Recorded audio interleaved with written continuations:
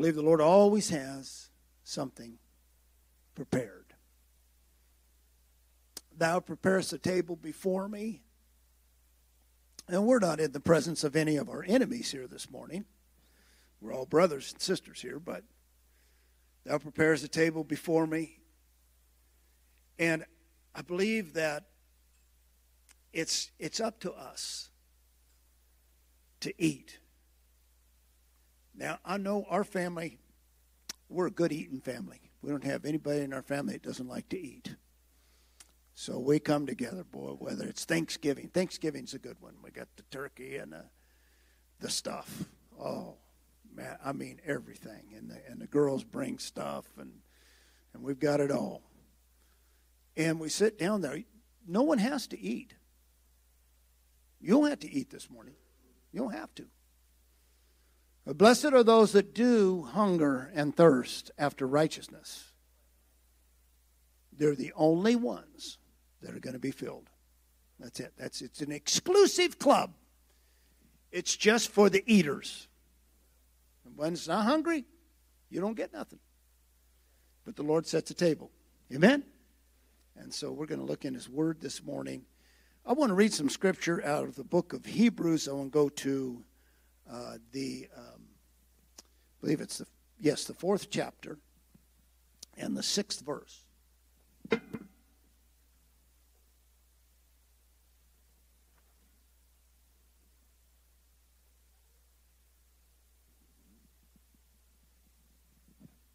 And so I want to read, and I'm going to have to hold it a little closer. I didn't bring my glasses up here, so we'll see what we can do with this. Beginning at the 6th verse, therefore, since it remains for some to enter into it, and those who formerly had the gospel preached did not enter in on account of disbelief or disobedience, he again marks out a certain day, saying in David, today, after so long a time, so it's current, today, after so long a time, according as he said, today, if you hear his voice and do not harden your hearts. For if Joshua had given them rest, then he would not have afterwards spoken about another day. So then there remains a rest for the people of God, for he, entering into his rest, he himself also rested from his works as God had done from his own. Therefore, verse 11, therefore let us labor to enter into that rest, that not anyone fall in the same example of disobedience. Now here's kind of where we're going. For the word of God, the Logos of God, is alive, living, and powerfully working, and sharper than every two-edged sword, even piercing as far as the dividing apart of both soul and spirit, of both joints and marrow, and is able to judge the thoughts and intents of the heart. Can everybody say heart with me? And there is no creature unrevealed before him, but all things are naked and laid open before to his eyes, with whom is, it says our account, but it really is the Logos of God. So, Lord, we pray this morning that you would help us. We can take a subject matter out of the Scripture and we can talk about it. Or, Lord, we can take something and you can anoint it. So we ask you, Lord, just lay your anointing on it. Lay your anointing on the speaker and on the hearers. That your word means something to us this morning. That it will really begin to do some things in our life. We pray it in Jesus' name. Thank you, Lord. Amen and amen. Now, I want you to just stretch with me this morning. There's just this scripture I've read so many times. I've preached out so many times, so many numbers of times, and really just have a different view on it this morning, a little bit different cast. There's several different things in this reading that we just had. I just want to highlight, just touch a few of them, because to me, there's something more here than just some kind of a response or honor that the Word of God is so powerful and quick and sharp. And sort of that verse is thrown around quite a bit in Christendom. The Word of God is quick and powerful and sharper than any two-edged sword. And so we kind of, if I quote some verses, then, the power and work of God is there. I've seen, like I've said before, I've seen a lot of people that could quote verses and they were dead. The verses were dead and their life was dead. So to say that the Word of God is quick and powerful, sharper than a two-edged sword, the Mormon Church also uses this Bible. Jehovah's Witness also use this Bible. So to say that this Bible is going to cut through everything, I just can't go there. But the Logos of God, the reasoning, intention, and purpose, more than just what is spoken, but what's behind what is spoken, the thought and intent of what God has determined to do, is powerful. Powerful. And then I want to look at another thing. Sharper than any two-edged sword. And so when we look at this isn't like the sword that Peter had. Remember, Peter had a sword and he chopped off the guy's ear. And Jesus had to put it back on his head. Put up your sword, Peter. Well, it uses the same word for sword, but really when you talk about sharper and couple these words together, this is a surgeon's knife. This is not a sword that's flaying out there and just hacking and hewing and cutting. This is something that is precise.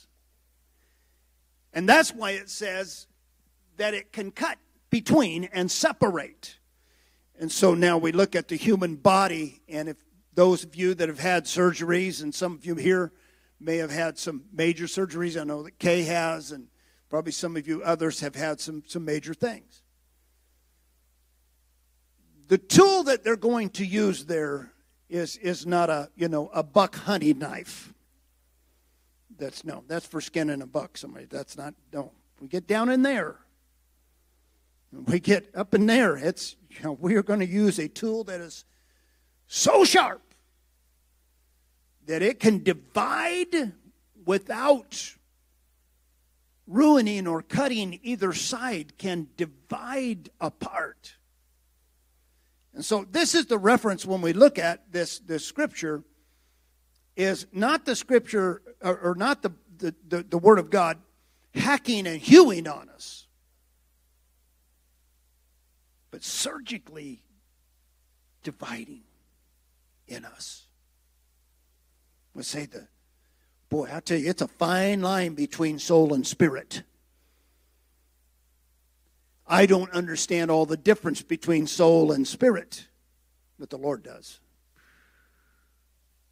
Joint and marrow, that's some fine cutting right there. And so, with this scripture, I want to talk to you about heart surgery this morning. Heart surgery. The Lord's kind of been dealing with me on this for a while about the heart. Today, I'm sorry we wheeled you all in here, but you're having surgery. And I gotta prepare for that. I gotta get psyched up. I know, me personally, I've never had surgery, and so if I did, it'd be like, wow, I got to get ready for this. It might take me a month, So God wheeled you in here this morning. I want to talk about heart surgery. This has been, it's been laying in my spirit, and I really do think there's an answer here this morning on some things. And so just listen along with me, and amen. And so we'll push you out here to pre-op. Got you all in pre-op this morning. We're not going to start surgery yet. We're going to go to pre-op first, because we want to talk about a couple of things before we go into surgery. The Logos of God, which became man, became flesh, the only begotten of the Father. That one who is flesh, Son of Man, Spirit Yahweh God. Something says about him that he holds all things together by the power of his word.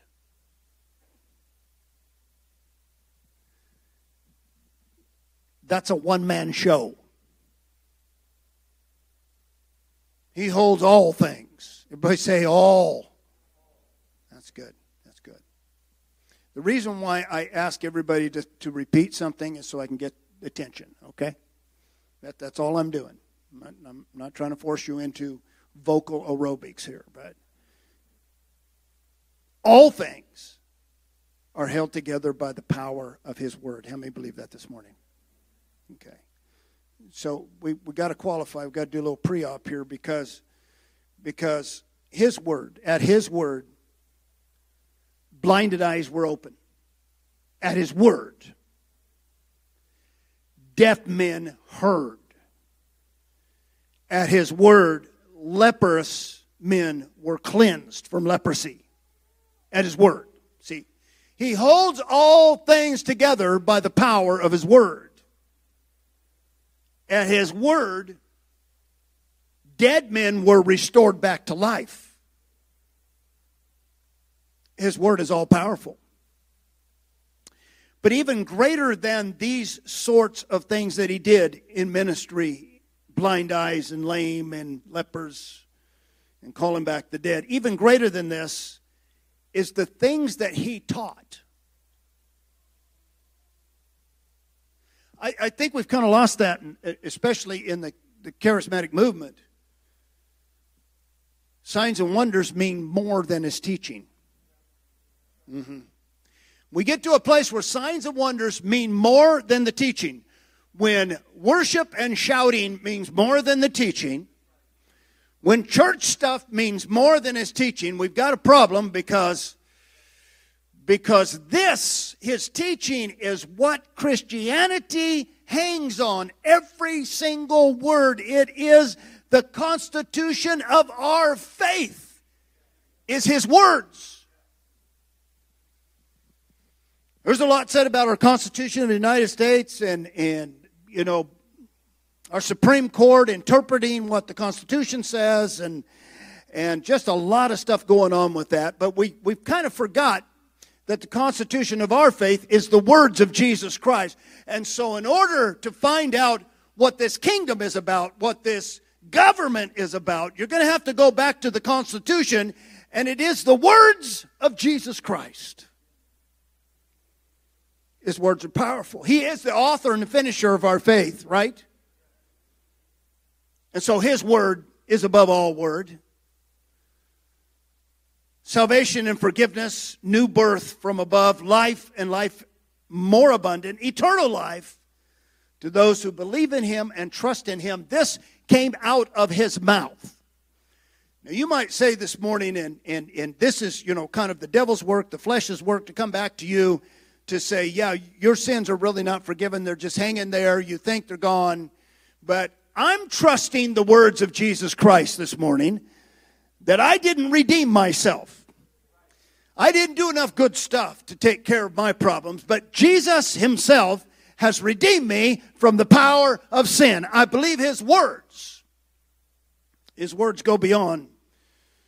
That's why the scripture said, if your heart condemns you, God is greater. God is greater. So Jesus never made a verbal mistake. How many believes that? Say amen. He never made a verbal mistake. Now, oops, I didn't mean to say that. Or let me rephrase that. That's a little too hard. Let me rephrase that for you to make it a little more comfortable for you. No, what he said, he said. I think it's us. I think it's preachers. I think it's churches and leaders that try and soften the words of the Lord in order for us to be able to receive them better. But his word stands alone. He doesn't need help. He doesn't really need explanation. He doesn't really need us to break down what he said to mean something different. But his words are what they are. He never made a verbal mistake, or he never made a clerical error in his word. Men have touched it, men have done things, and men have changed some stuff, but the word of the Lord is right and pure and good and holy and clean. And like I said, our Christian faith hangs on his words. There's no salvation outside of him. So the point is this: you either believe that he is and speaks with absolute truth, or you just believe he's like anybody else and he has some truth. The Lord doesn't have some truth. The Lord is all truth. I am the way, the truth. That's a really big statement, because that means there is no other truth. That all truth begins with him.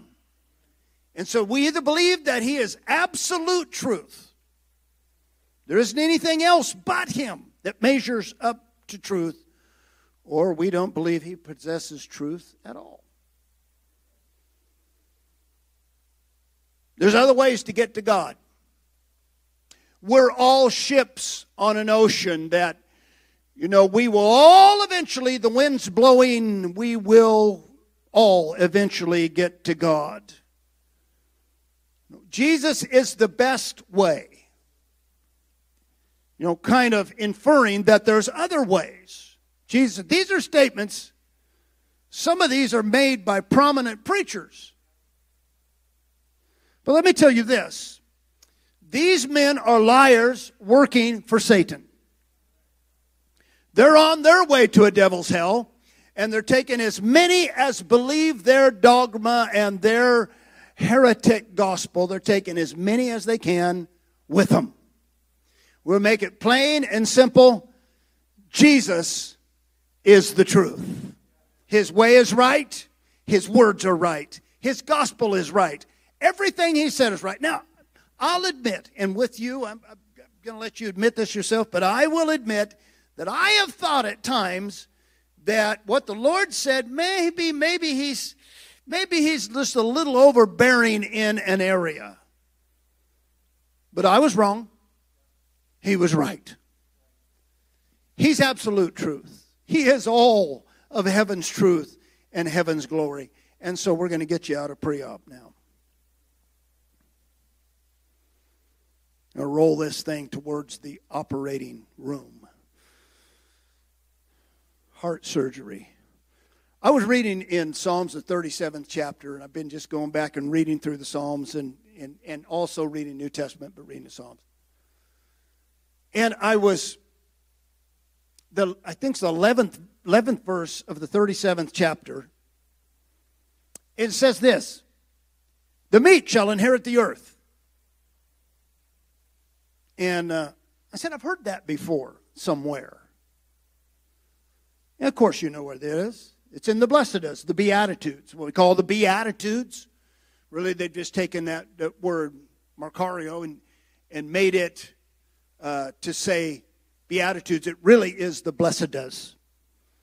The Blessedness. Blessed are those, so it's Matthew 5:5, Jesus in the Beatitudes said, blessed are the meek, for they shall inherit the earth. It's the same exact quote that came out of David's mouth back in Psalms 37:11.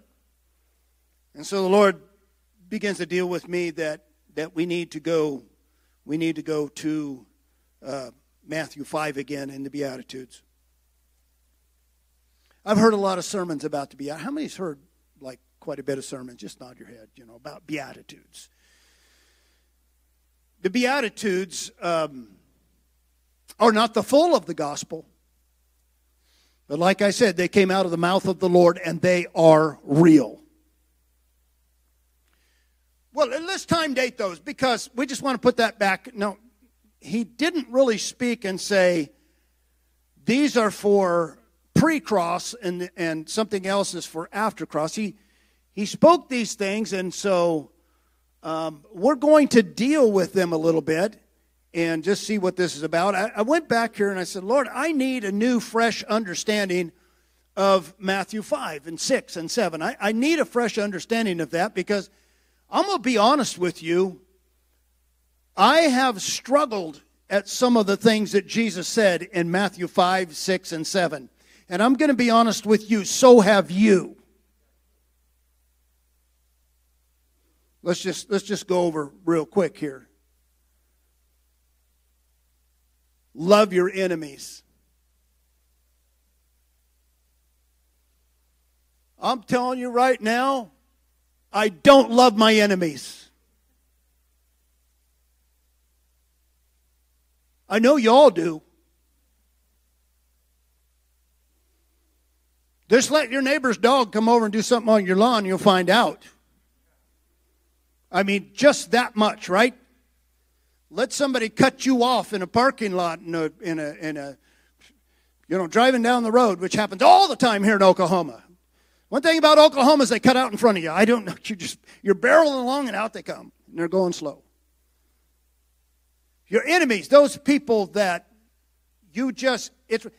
And so Jesus addresses this, and we'll go over it here in just a second, but I don't love my enemies. I love my brethren, I love my country, I love my family, I love those that are good people. Good people, I love them. I don't love bad people.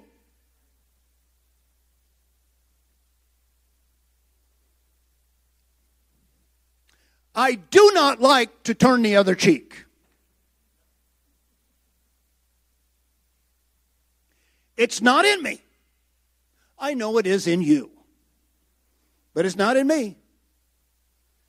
Last time I had somebody smack me in the cheek, I did not turn the other cheek. I'm sorry, I didn't do it. I had him on the ground and I was whipping him pretty good till they pulled me off. It's not in me to turn the other cheek. Somebody, bang! I go, oh, that's good. Just turn the other cheek. It's no problem, man. I'm just good with it. I don't know anybody that's good with it. Not one person. There's not one person sitting here this morning, especially you men. Probably the women a little bit more, just get down and cry. But you men are going to rise up. There's something in you that says, you ain't doing that. I mean, you can do some things, but you're not doing that.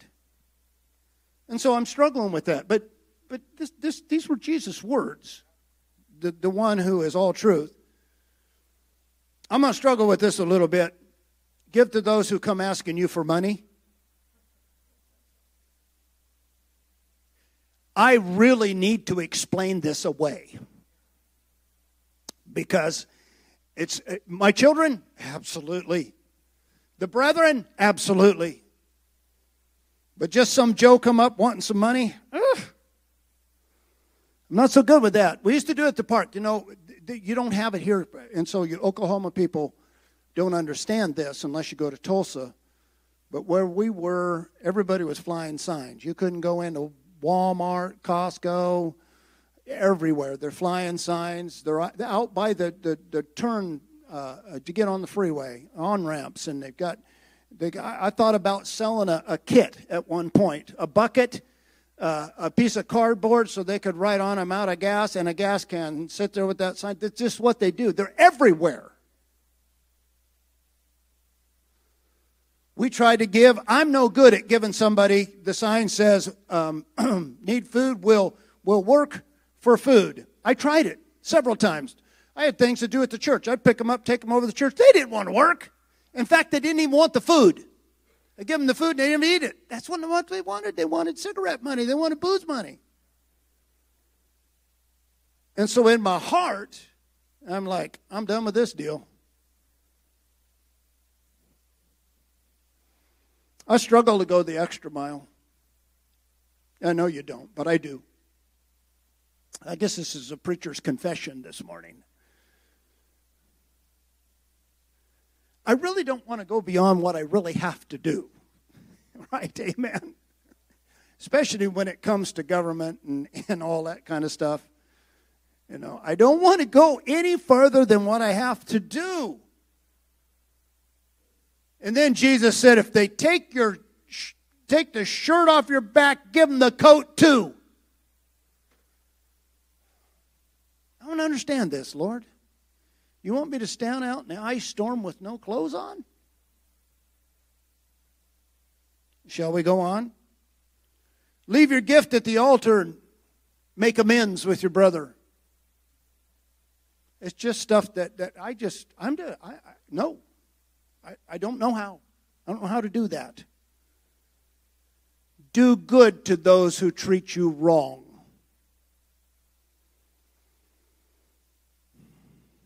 No, I'll get even. I let it go for now, but I'll get even. And everybody knows me, I do that. And so here's the deal. In the past,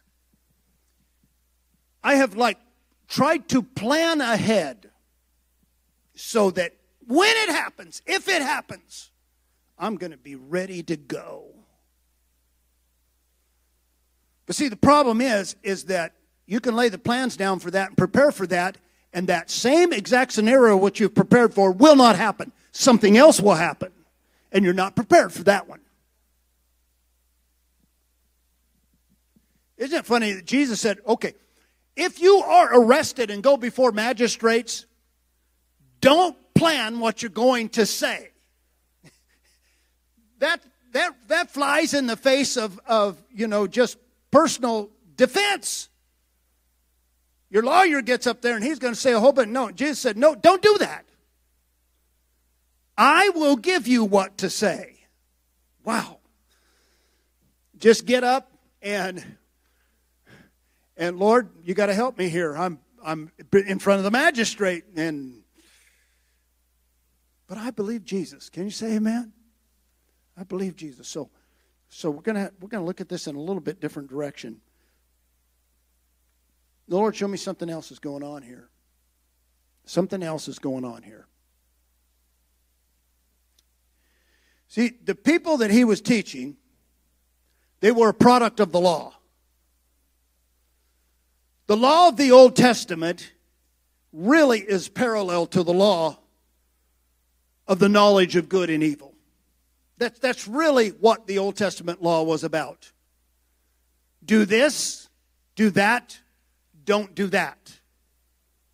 Don't offend here, don't do that. It just rule after rule after rule in the law. The knowledge of good and evil, and the Scripture verifies that. It said that it was to wake up the conscience of man so that we would know there is a right and there is a wrong.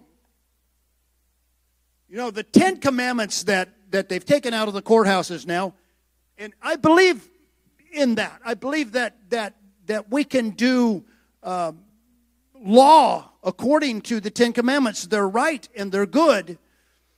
But those 10 Commandments are everything that we do by the power of the flesh. But the law was powerless to enable you as the hearer. It is powerless. Romans, the 8th chapter and the 3rd verse, the law is powerless.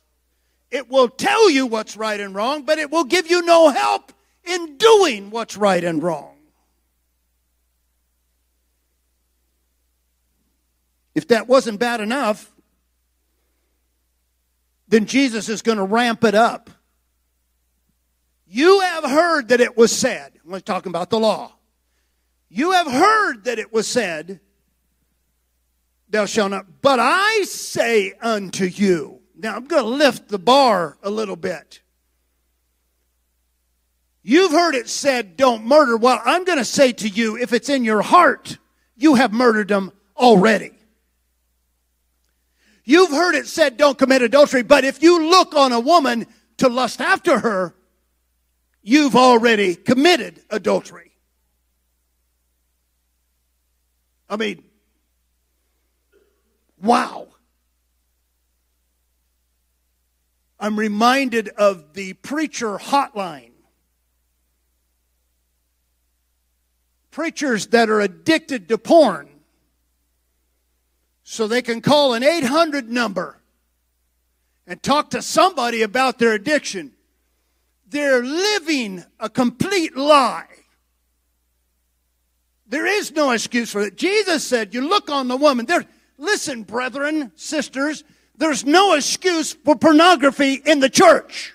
Period. From the pew to the platform, anywhere. It's just not acceptable. But I say unto you, and so he lifts the bar time and time again. Now, all those things that were really almost unattainable in the old law, now they are impossible to keep.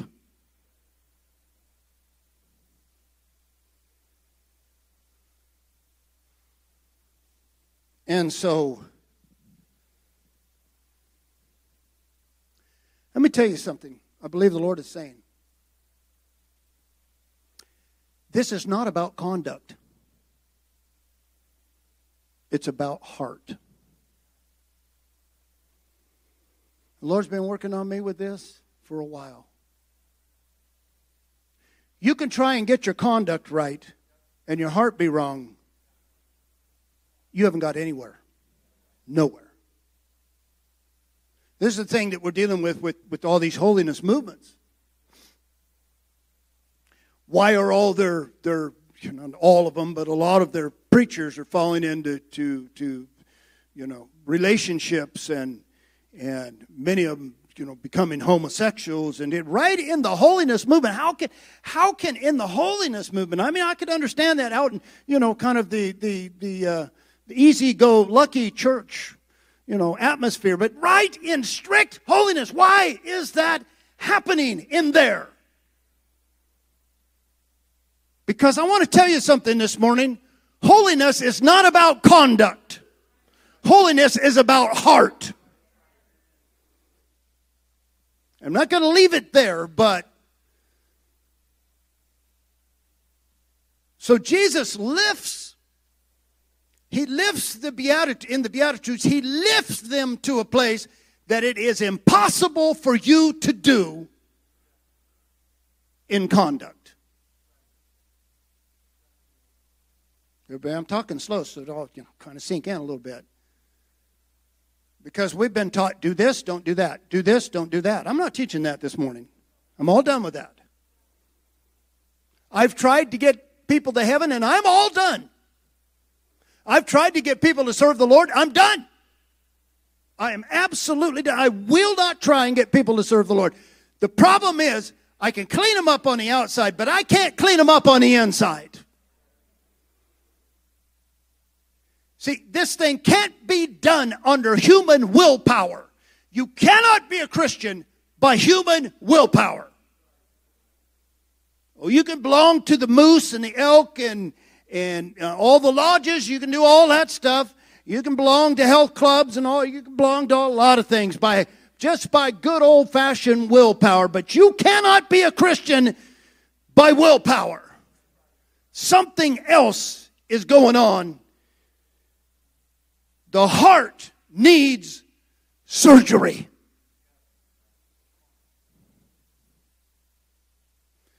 This is the issue with the general church. This is the issue. Not conduct, not worship, not preaching, not having classes, having something for everybody and everything. That's not the problem with the church. The problem is the heart is deceitfully wicked above all things. Who can know it? It's the center of our being. When we look at the heart now, not just the thing that's pumping inside of us. That would be the center of the human man, the flesh man, the heart that's pumping. But there is a parallel within us that is the spirit heart within us. And out of the heart, I've got to say a few things about the heart.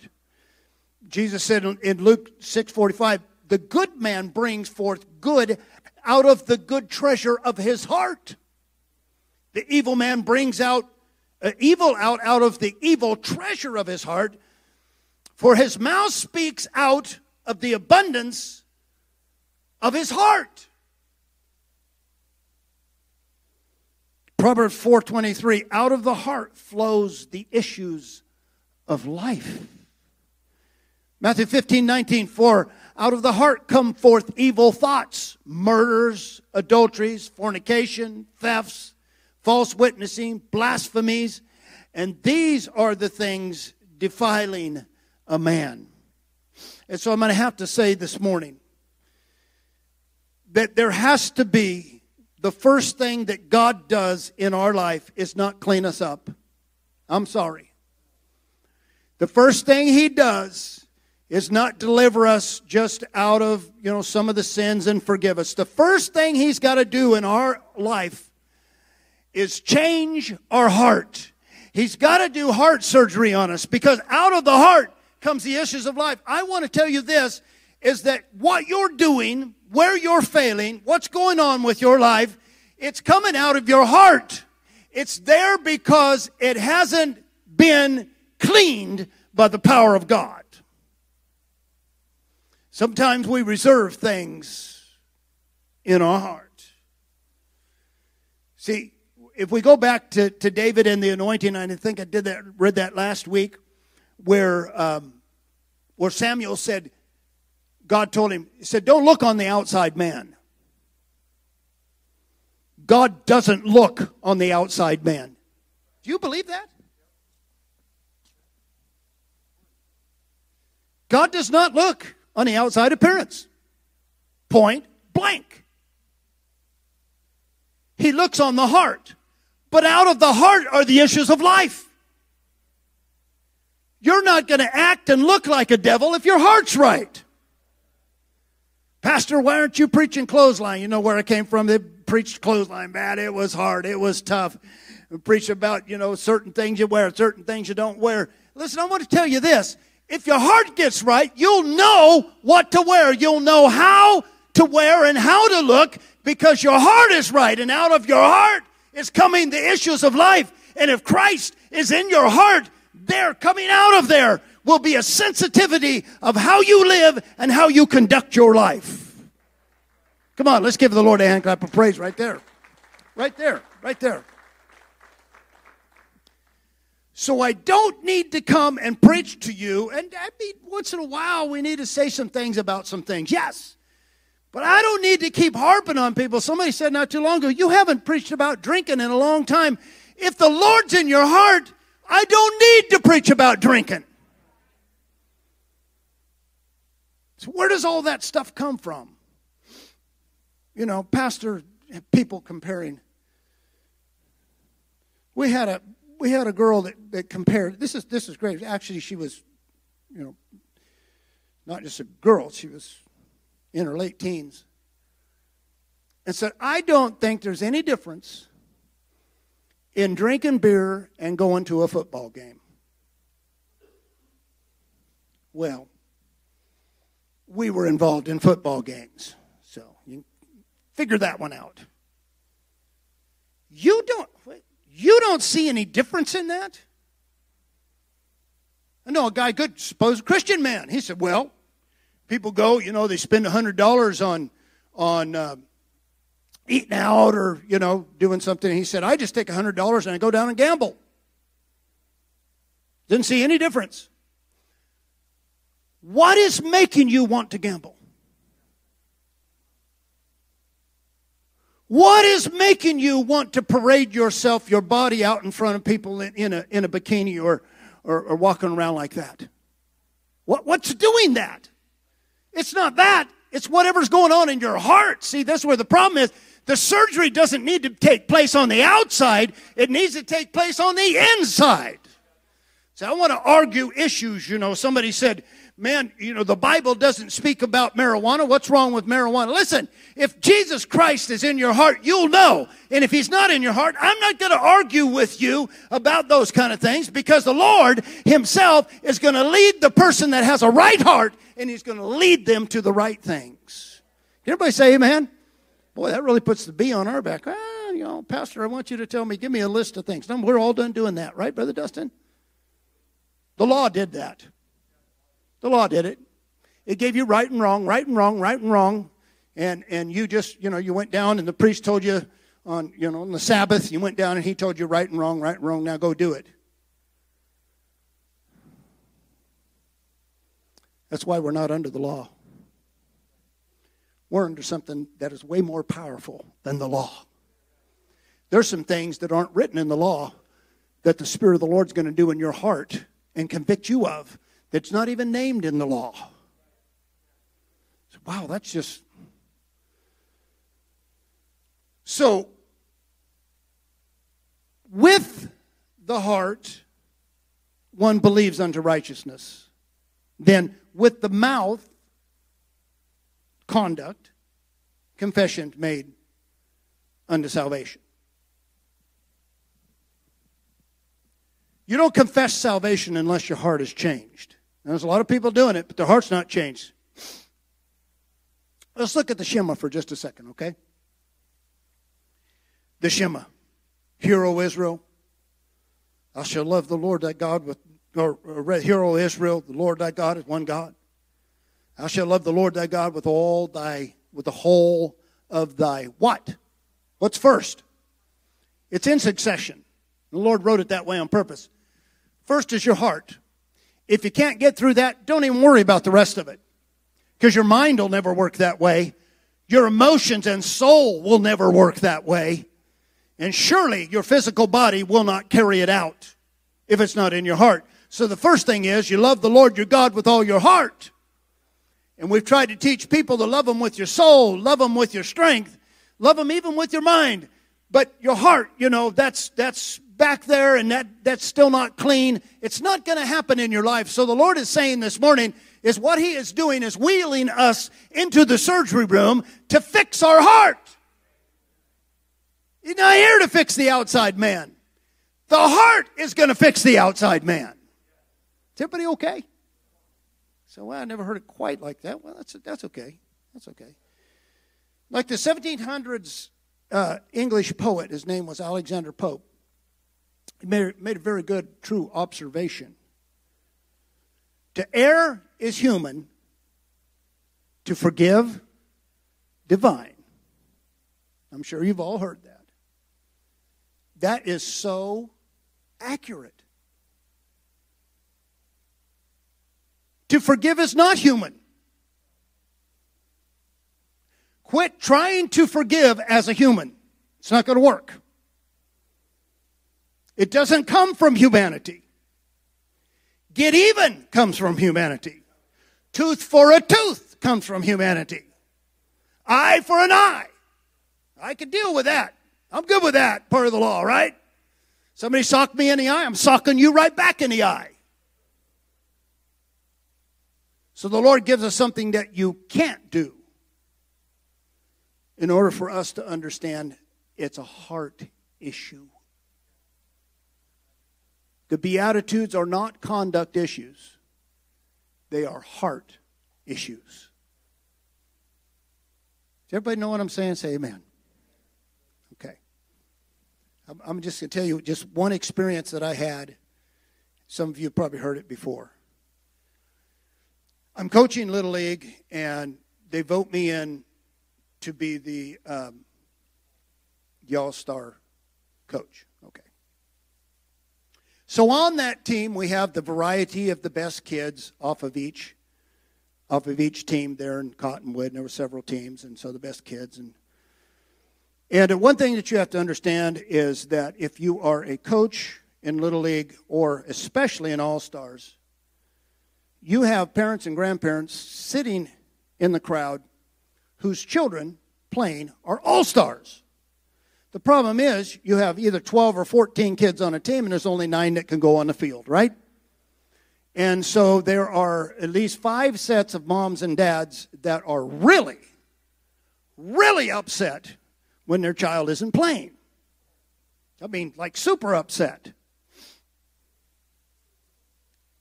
I'd been praying, Lord, do some things in my life, change my heart, my attitude, and some things. And so He gave me an opportunity. See, remember I told you what you're planning on won't happen, but something else will. And so we're playing along there, and Rodney's on the team. My own son, he's on the team, and the boy that was pitching, he got tired. We was doing good. He got tired, and he was throwing them in the dirt, and they were going to the backstop. And, man, they were running the bases on us, and I had to take him out. He was our best pitcher. I had to take him out. And, after the whole thing, Rodney was over on first base then, and we lost. We lost by 1, I think, or 2. I don't remember what it was. We get all done with the game, and what I was not prepared for happened. In just talking to the people, telling the boys, hey, we'll try it again. We got another game, so, we're going to try and get it together and all that. And a set of parents and grandparents came up to me. I had taken their boy out from pitching. And so they began to tell me I was wrong. Well, hey, it's your opinion. And it was time to take him out. Why'd you take my boy out? You put your boy, you put him at first base, and he's just like a cripple. Well, at that time, Rodney had been having knee problems and had after that to have some surgeries. I don't know. At that moment, the Spirit of God came over me. Because I'm not that guy. I'm the guy that we're rolling around on the ground. But the Spirit of the Lord comes over me. And he goes on. You're terrible. You're a rotten coach. You shouldn't be here. Da-da-da-da-da-da-da. And when he got all done, it was one of the great miracles of my life. One of the great miracles of my life. I put my hand out, and I shook his hand. I said, Dave, I'm going to tell you something. I'm not going to treat your kid any different than I ever have. I'm going to do the right thing. And I turned around and walked away. And I was like, it was like almost like I was in a trance. Did I just do that? That didn't come out of the flesh. See, it came out of the heart. Something that you're not prepared for. I want to tell you this. Life's going to give you a lot of turns. And God's going to give you a lot of opportunities to show that something in your heart is beginning to change.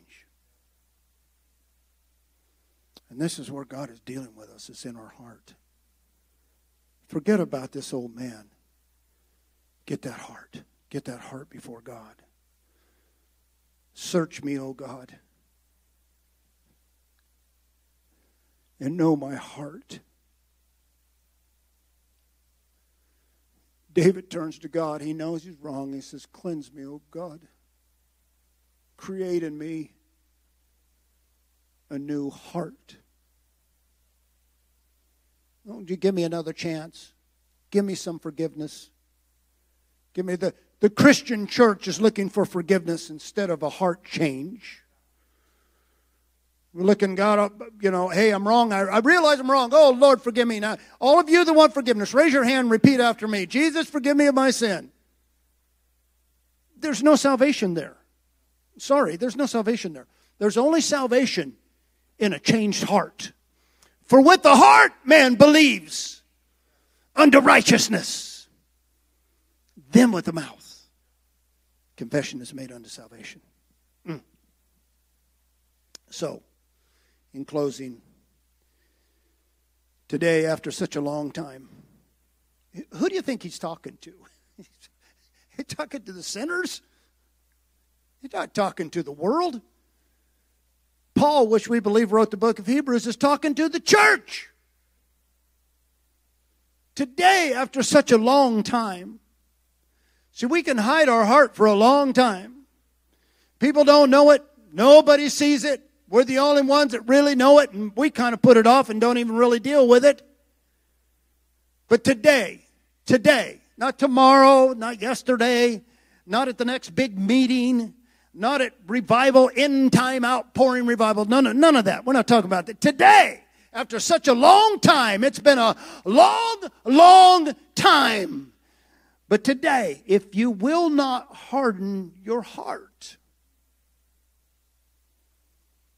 I'm not going to surgery. Not me. I'm good. My heart's working great. The doctor says, no, you're all plugged up. No, I'm good. And Jesus says, you're all plugged up.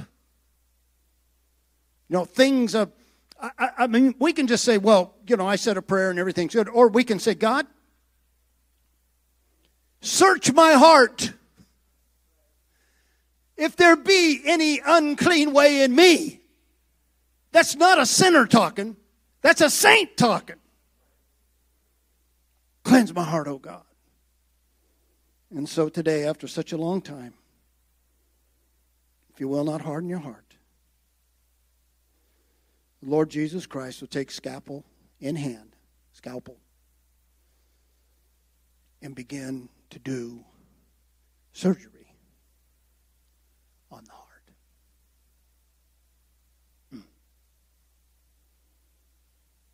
Change my heart, O God. Make it ever true. Change my heart, O God. May I be like you. Change my heart, O God. Make it ever true.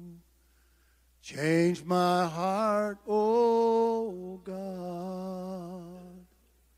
May I be like you. You are the potter. I am the clay. Mold me and make me. This is what I pray. Change my heart, oh God. Make it ever true. Change my heart, oh God. May I be like you. Heather, would you come and play that a little bit? I'm just going to challenge you to something right now. I don't normally do this. But I think with this, I just feel like when the Word of God goes out, it's like a mirror, the Lord said, right? Book of James. He said it's like a mirror. That's when we see who we are. And so, Lord, change my heart. But this morning, today, after such a long time, I want to soften my heart to you, Lord. I want to soften my heart because I realize that out of my heart, every issue, everything I do, every attitude, every conduct is coming right out of that heart. So I'm going to challenge you this morning. Would you just find a place to pray? I mean, if you can bend a knee, if you'd like to come up in the front, just say, Lord, it doesn't matter if you're a 20-year Christian, a 100-year Christian. Change my heart, oh God. Would you just find a place just to say this to the Lord this morning?